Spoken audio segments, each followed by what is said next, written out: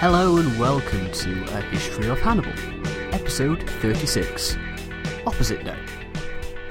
Since episode 22, we haven't really left Italy. We've been following the battle between Hannibal and Rome throughout the Italian peninsula as it made its way south, culminating in episode 34, when Hannibal trounced the legions at Cannae.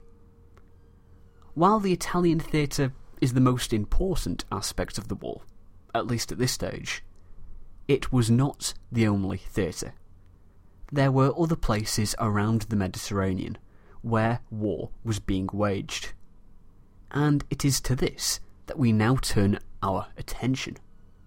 We'll begin with Spain. Considering I haven't mentioned Spain seriously since episode 19, it's probably worth recapping what's going on. It is 218 BC, and Hannibal has just left Spain, marching north on his way to Italy. He's left two generals in command in Spain, his brother, Hasdrubal, and Hanno.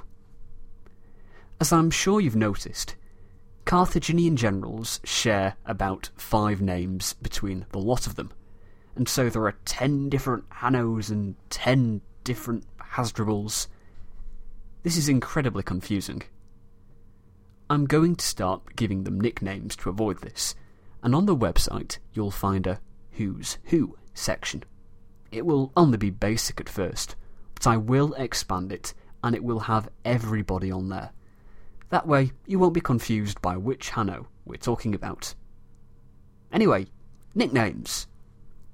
As this Hasdrubal is Hannibal's brother, we shall call him Hasdrubal Barca, and as this Hanno only really does anything in Spain, we shall call him Hanno the Spaniard. Although he was a Carthaginian, he wasn't a Spaniard, but we'll just call him that for convenience's sake.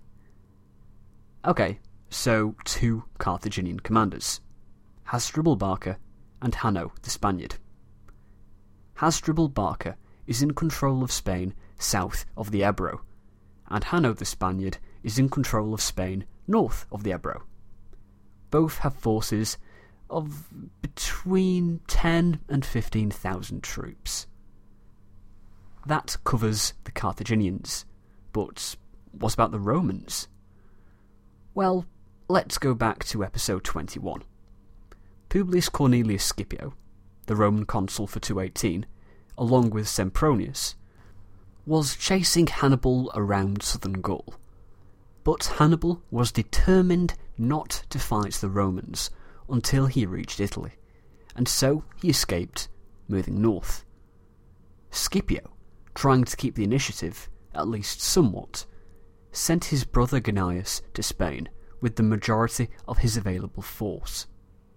So, we have Gnaeus at Massilia with a Roman force and some ships, Hanno the Spaniard in charge of the Carthaginian army north of the Ebro, and Hasdrubal Barca commanding those to the south. Let's get into it. Gnaeus led the Roman fleet westward from Massilia along the coast, past the Pyrenees, until he disembarked at Emporiae, an old Greek colony located near the modern French-Spanish border. Gnaeus was very cautious when advancing through the land. He rebuilt former friendships, and this attitude greatly endeared him to the locals. He was able to build offensive and defensive alliances, and was in an increasingly positive position. This greatly worried Hanno the Spaniard, and he moved to combat Gnaeus Scipio before the situation got out of hand. Scipio, meanwhile, wanted to face Hanno on his own, rather than him and Hasdrubal Barca at the same time. So, a battle was imminent. It was a clear victory for the Romans. 6,000 Carthaginians were killed, and 2,000 were captured, Hanno the Spaniard included. Along with the Carthaginian camp and the local town of Cissis.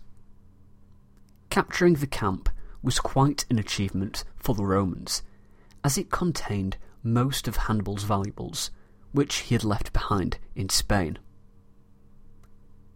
Hasdrubal Barca had already crossed the Ebro with a force of 9,000, when he heard of the disaster that had befallen Hanno the Spaniard. He thus changed his course and moved towards the coast, where he ran into a bunch of Scipio's sailors. The Romans were overconfident and were not taking proper precautions. A great deal were killed before Hasdrubal returned across the Ebro. He was scared that Scipio would suddenly appear, and he was eager to return to the safety of the south. Scipio set off once he heard that Hasdrubal was in the area, and he moved back to Emporiae. Then Hasdrubal hopped back across the river and sparked revolt among the Ilergetes. Scipio moved out from Emporiae to put down the revolt, and Hasdrubal crossed the Ebro again. The revolt was put down, and harsher terms were imposed on the Ilergetes. A fine, and even more hostages were taken. The Roman general then moved towards the Ebro to take the town of some Carthaginian allies, the Ausitani. Some neighbours of the Ausitani, the Laetani, proceeded to try and help out their friends under the cover of darkness, but they were found out and 12,000 were killed. The Romans besieged the Ausitani for a month, in the middle of winter, might I add. As Hannibal was crossing the Alps and being camped out in a snowstorm by the Trebia, Gnaeus Scipio was camped out in 4 feet of snow trying to take this town in Spain. The tribe's chief, a man named Amusicus, fled to Hannibal, and the town surrendered, and agreed to pay a price of 20 talents of silver.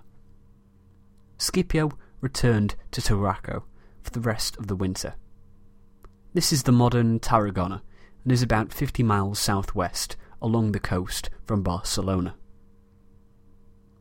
As the campaigning season of 217 got underway, both sides had similar plans to have a naval battle. The Roman force stood at 35 ships, while the Carthaginian fleet was at 40. Hasdrubal placed Himilco in charge of the fleet. Luckily for us, this is pretty much the only Himilco in the Second Punic War, so you don't have to worry about confusion with his name. The Roman fleet sailed to about 10 miles from the mouth of the Ebro when it heard that the Carthaginians were in the river, so they sailed straight for them. The Carthaginian sailors were unaware that the Romans were so close, until orders came to them from Hasdrubal Barca, saying that the Roman fleet was in the vicinity, and they were to deploy at once. It was complete bedlam as the men rushed to their ships. They were barely all aboard when the shore cables were quickly cut, and they set off. There was no preparation time. The Roman ships were closing in for the attack before the men were all in their seats. They made no attempt at resistance, but fled. This would normally be okay, but they were in a river. They couldn't sail upstream, as they would just be cornered. They had to make for the estuary. But this had its own problems. For one, this was where the Romans were, and two, there wasn't enough space for them all to sail out, and a great number of ships ran aground. The Romans were able to sink some of the Carthaginian ships, and by taking those that they either captured or were able to pull out from the shore, they captured 25 of the 40 Carthaginian ships. The Romans were now masters of the Spanish coast. The fleet worked its way down the Spanish coast without doing anything or taking anything of real importance. Things were looking very good for the Romans. When you consider the situation in Italy at this time, shockingly well. The Romans were at this time being thumped by Hannibal at Lake Trasimene and appointing Fabius as dictator. In Spain, Scipio received envoys from the Balearic Islands asking for peace.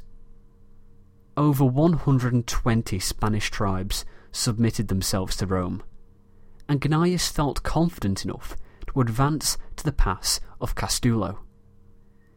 This is around the mouth of the modern Guadalquivir River, about 60 miles east of Cordova. This forced Hasdrubal to withdraw to Lusitania, roughly the modern Portugal. It is very, very strange to be writing this episode.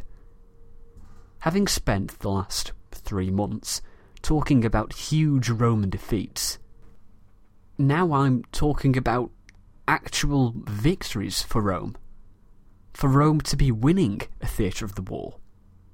It is really strange, like it's opposite day or something.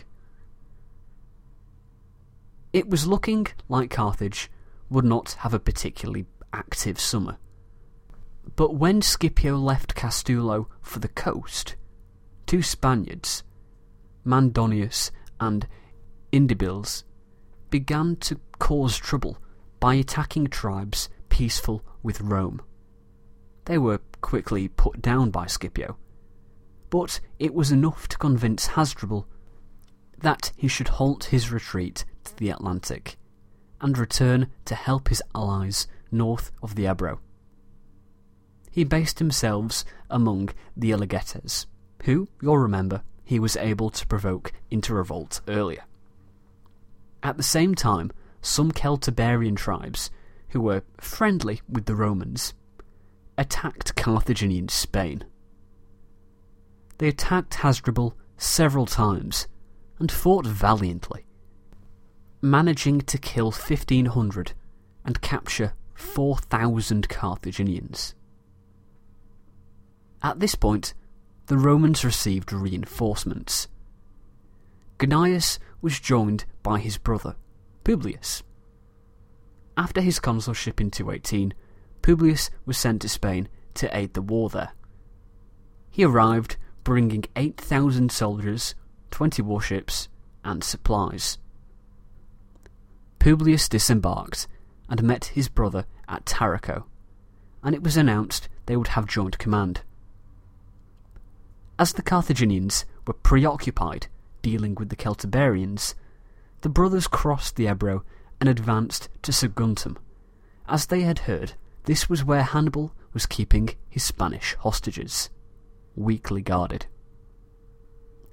If the Romans could get hold of these hostages, it would be a huge victory. A large number of the Spanish tribes favoured an alliance with Rome, but as Carthage had their children hostage, they wouldn't change sides. If the Scipii could get control of the hostages, the situation in Spain would definitely favour them. There was a formerly pro-Carthaginian citizen in Carthage, Abolux, but the change in circumstances had succeeded in changing his loyalties, and he was looking for a way to please Rome. He didn't want to simply defect. What would the Romans do with a single citizen who had proved himself untrustworthy by defecting? He needed to offer them something, and so he stumbled upon the idea of giving them the hostages. He went to the governor, a man named Bostar, and he explained the situation. He told Bostar that the Romans had been far away, and fear was enough to keep the Spanish loyal. But as the Romans were now close, they would need something more than this. They would need the Spanish to be loyal by affection, and the best way of achieving this would be to give back the hostages. He only asked Bostar that he be allowed to implement the plan so he could get credit for it. With the Carthaginians and Spanish, of course. Bostar was, not the sharpest tool in the shed, and was persuaded to let Abalux do this. That night, Abalux sneakily went to the Roman camp and told them his plan, before returning back to Saguntum. He agreed to lead the hostages out at night, and led the hostages into a trap which he had set up. They were taken to the Roman headquarters. The Romans received a lot of credit for returning the hostages, more than the Carthaginians would have done had they returned them. The Spanish already had plenty of experience with Carthaginians, and knew that they could be oppressive. The Romans were new.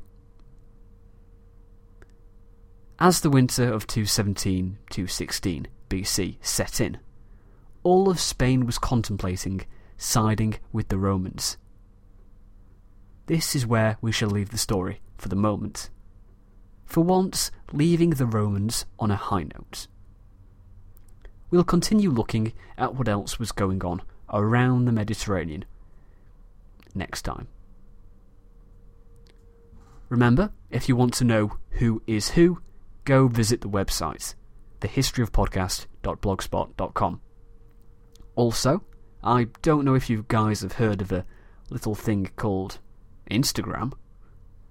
Over the last 6 months, it has become insanely huge, and I'd just like to mention that I am on there should you be interested in seeing what I'm doing. I'm very easy to find. I'm at Jamie Redfern. I imagine I'll put pictures up there of the London meetup, the 8th of June 2013, the George Inn, London. You should come. Please send me an email, a tweet or a Facebook message or something if you're planning on coming. You should also all go and bug Zach Twamley of When Diplomacy Fails. I'm trying to talk him into coming over from Ireland for it, and I'm sure some listener persuasion, wink wink, would work wonders. I will not see you next week, as I'm currently having a bit of a hectic workload. But I'll see you in 2 weeks, when we venture into Sicily. Thanks for listening.